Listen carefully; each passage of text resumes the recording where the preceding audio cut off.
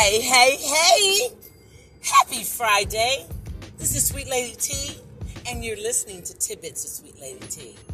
And it's a cloudy day in Louisville, but we don't care because it's Friday! Hey, hey!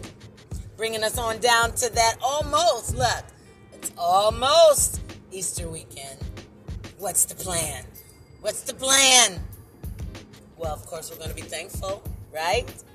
We're going to be resurrected, right? That's my tidbit for today. Resurrect yourself. Anything that's still and dead and dying in your life, man, resurrect it. If you don't resurrect it, use it as refuge and refuse to deal with it. Because if it's not growing, it's dying, right? Right. It's one thing about life that you get so many opportunities to do so much.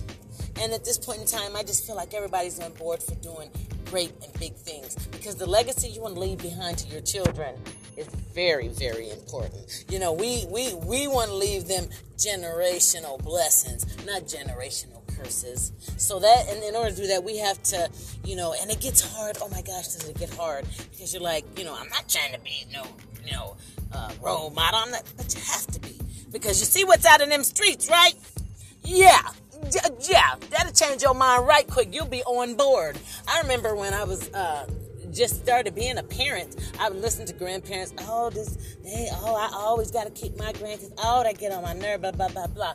My grandkids do not get on my nerves. I love all of them. They are a joy to me. The ones that I have in Arizona, I don't get to see as often as I'd like to, but I know they feel my love. I know they know I love them. And to boot, I post a lot of stuff. I know people probably say, oh, this woman always posting pictures. I always got something to say. But you know what? I want my people, my kids and my grandkids and my friends, when I do leave this place, you're going to be able to go back and see that I had a heck of a time before I left this place. Even good and bad.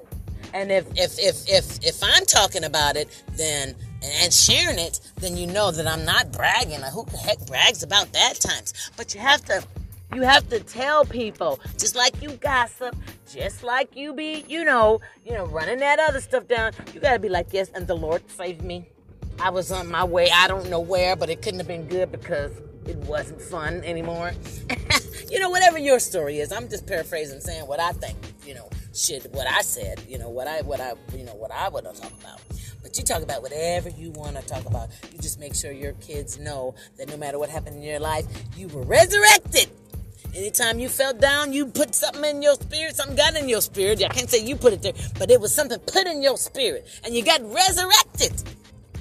And like it's Friday, you know how you be getting ready to go to the club, and you about to get your hair done, nails done, shoes shine, hair cut, whatever, brothers, y'all do. Just be sure to resurrect your faith, resurrect the positivity that's in you, so that your children and your children's children and anyone else that's around you knows that you're a positive, loving force in their life. That was my tidbit for today. Resurrect yourself! And your relationships. And your pockets.